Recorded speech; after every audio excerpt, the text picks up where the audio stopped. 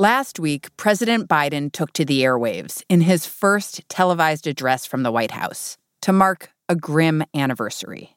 1 year since the coronavirus was first declared a pandemic. While it was different for everyone, we all lost something. A collective suffering, a collective sacrifice.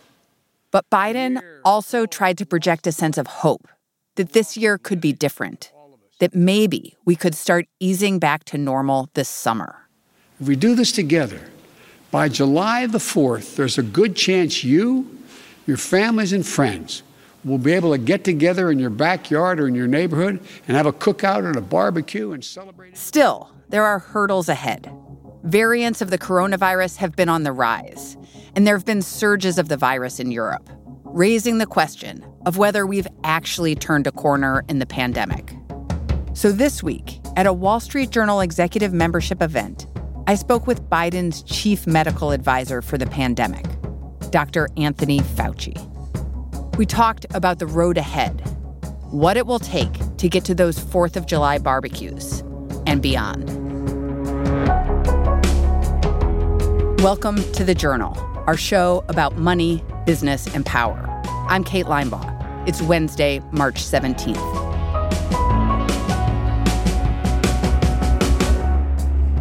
Coming up on the show, Dr. Anthony Fauci on what it will take for the pandemic to end.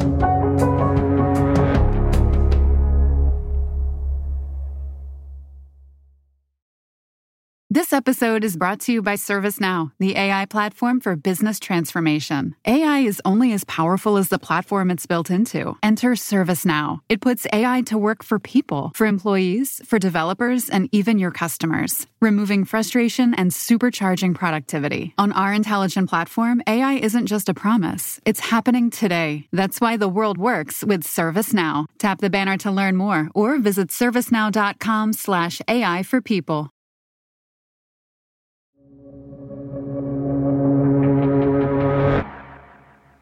So we've spoken a number of times over the last year, and now we are marking the 1-year anniversary of these chats. And a year in now, we have vaccines, but new COVID infections are still at very high levels. And we also have new, more contagious variants. So would you say the pandemic is ending? No, I don't think we can say that at all for the reasons that you delineated. There are two issues that I think we need to briefly point out.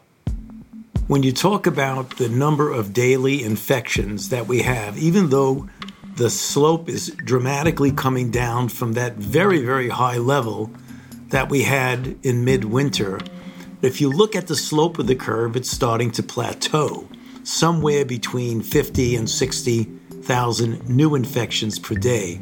That is an unacceptably high level to be plateauing at.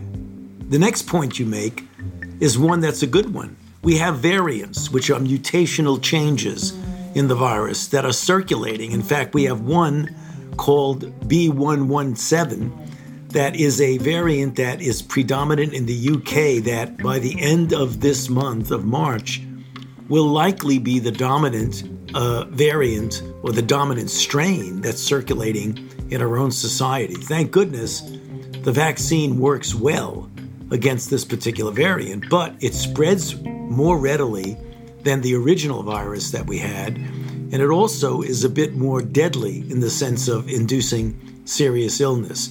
So we are by no means out of this. This is not the end of the game. How worried should we be about these new variants eroding the efficacy of vaccines and kind of driving up case numbers again? Well, it is an issue that we have to address. And not all variants are the same. There are other variants like the South African variant, the 351.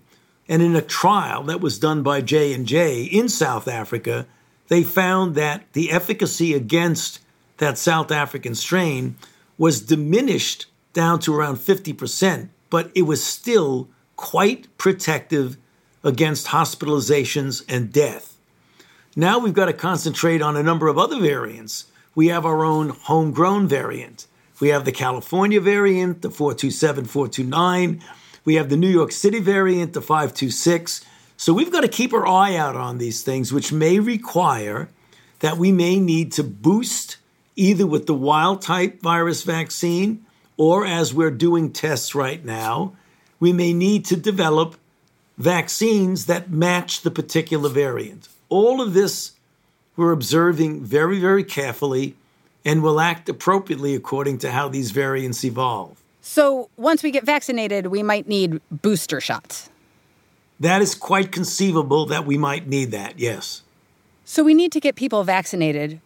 What grade would you give the vaccine rollout thus far, and why? I don't like to do that, Kate. I've been on interviews with you before. You always want me to grade something, which, as I say, becomes a soundbite, which I don't want to do. I think we're doing pretty well right now. In the beginning, there was not that smooth flow that we have right now. But as the president has mentioned, and as we're implementing, you have community vaccine centers, you got community health centers, including in areas that are generally underserved. You have vaccine going into pharmacies. You have mobile units going out into poorly served areas, and you have a lot more people giving the vaccine. I'm talking about the military. I'm talking about people who've retired, such as retired physicians, nurses, and other healthcare providers. So there's a lot of activity going on right now to amplify and accelerate the distribution of the vaccines. Okay, what level of vaccination do we need for us to be able to go back to how we used to work in offices, to be able to go to conferences, and to be able to kind of get back to work in a more normal way? Kate, it's not an all or none phenomenon, and we tend to artificially make it that way when we talk about this elusive issue called herd immunity. We can estimate what herd immunity is, and by definition means that enough people are vaccinated that there's a blanket or an umbrella of protection over the community. So that is what we're striving for. We don't know what that number is. You can estimate that it's somewhere between 70 to 85%. But instead of thinking in an all or none phenomenon, think in terms that every day we get between 2 and 3 million vaccinations into people's arms. And as we get more and more, we're going to get closer and closer to normality, which is the reason why the president has mentioned by the time we get to the 4th of July, we likely would have so many people vaccinated that you could start really think, not completely normal, but certainly approaching, as we get into the summer and into the fall, there'll be more and more flexibility of doing things that represent normality more and more. When we get to true normality, that's difficult to predict because that's going to depend on a lot of things happening. That the vaccination rolls out properly, that we don't have too much hesitancy, and we don't have the appearance of these variants, which could complicate the issue. Do we need kids to be vaccinated to reach that level of normality? Well, if you look at the numbers that if you subtract people less than 18, it would be difficult to get to an arbitrary number of 85%. Let's say I've given the bracket somewhere between 70 and 85. I don't know if that's the correct bracket. I think it's reasonable to assume that it is, but you certainly would want some children to get vaccinated, and as many as possible, to reach that. Let me give you an example of what will happen. It is projected now with the clinical trials that they've been designed that we will get children of high school age, that 12 to 18, to be able to be qualified, as it were, on the basis of clinical trial to get vaccinated by the fall. So we would expect that children going into high school in the fall will be able to go in vaccinated. It's a little bit later when you're talking about children of elementary school level. We've already started studies, what's called age de-escalation. You go from 12 to 9, 9 to 6, 6 to 2, and then 2 months to 2 years old. We can get to that point very likely in the very first part of the first quarter of 2022. So high school kids in the fall, elementary school kids in the first quarter of 2022. That's going to be tough news for my 10-year-old. Well, you want to make sure, I think, Kate, I'm glad you brought that up, because children and pregnant women are two of the vulnerable components of our society. So you've got to be very careful that before you assume that everything is okay, you've got to show that it's safe and effective in a group of normal adults, and then you work your way into the more vulnerable population with careful clinical trials to then get linked to the safety and the efficacy of what you've already proven in a normal adult population. So I think you should tell your child, just wait a few more months. They're going to be okay. Hang in there. And the protection of the community will very likely protect your child. You could still safely open schools by providing the kinds of things that allow for a safe opening. It doesn't necessarily mean all the children need to be vaccinated, nor does it mean all the teachers need to be vaccinated. It's related much more towards the level of infection in the community. We'll be right back. This episode is brought to you by Indeed. We're driven by the search for better, but when it comes to hiring, the best way to search for a candidate isn't to search at all. Don't search, match with Indeed. Use Indeed for scheduling, screening, and messaging so you can connect with candidates faster. Listeners of this show will get a $75 sponsored job credit to get your jobs more visibility at Indeed.com/journal. Terms and conditions apply. This episode is brought to you by Canva. It's time to ditch your old presentation programs at work and try Canva presentations instead. It'll help you create stunning slides in no time. No design experience needed. Just start with one of the designer-made templates or generate something in seconds with AI. Then polish it up and get ready to wow your audience. It's that easy. Nail your next work presentation with Canva presentations at canva.com. Designed for work. Tap the banner to learn more.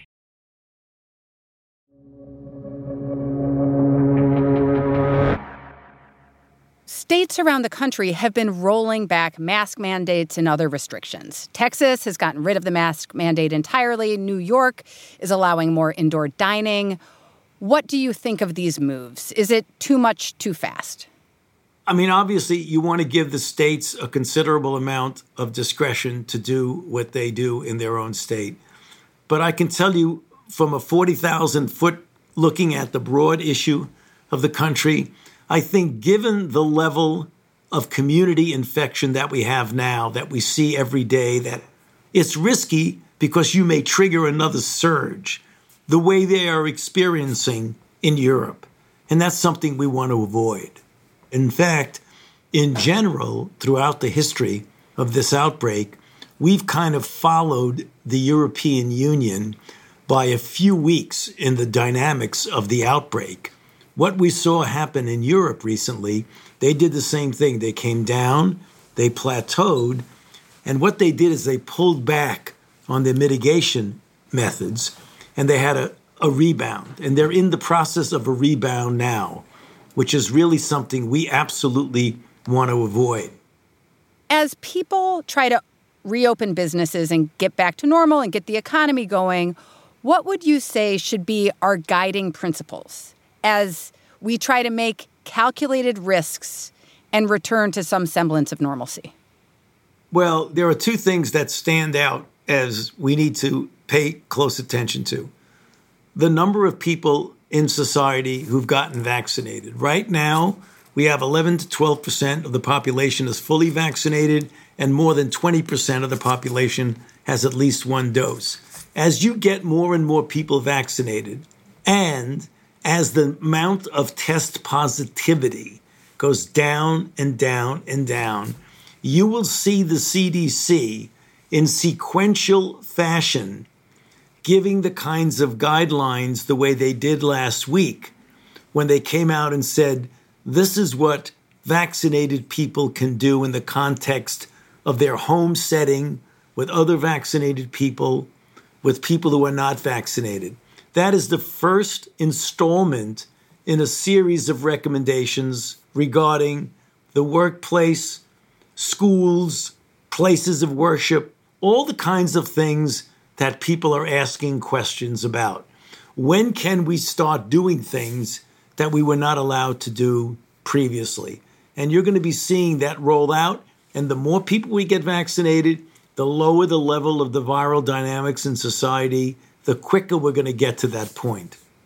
Do you think employers should require vaccination for going back to the office?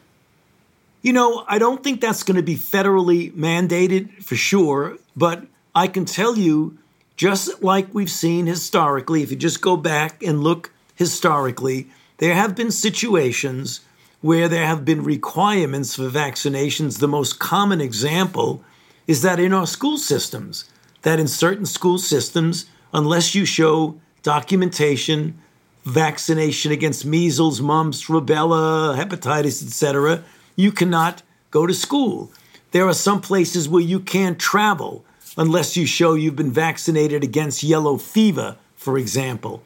It is entirely conceivable that there will be some organizations, they could be schools, they could be commercial organizations, that might actually make a rule that you can't do this or that unless you're vaccinated. It almost certainly is not going to come from above, from the federal government, but I would imagine locally you'll start seeing some of that.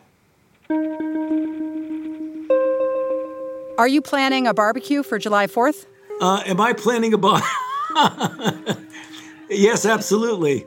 I've been looking forward to that, and I think that the president's projection, that is something that we should plan for.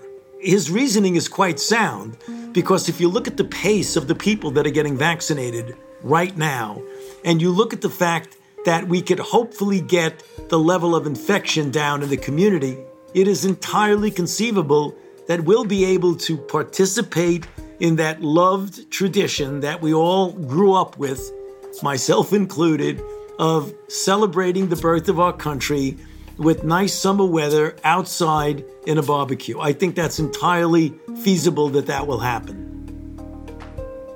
Dr. Fauci, thank you so much for joining us today. We truly appreciate it. Thank you, Kate. It's good to be with you.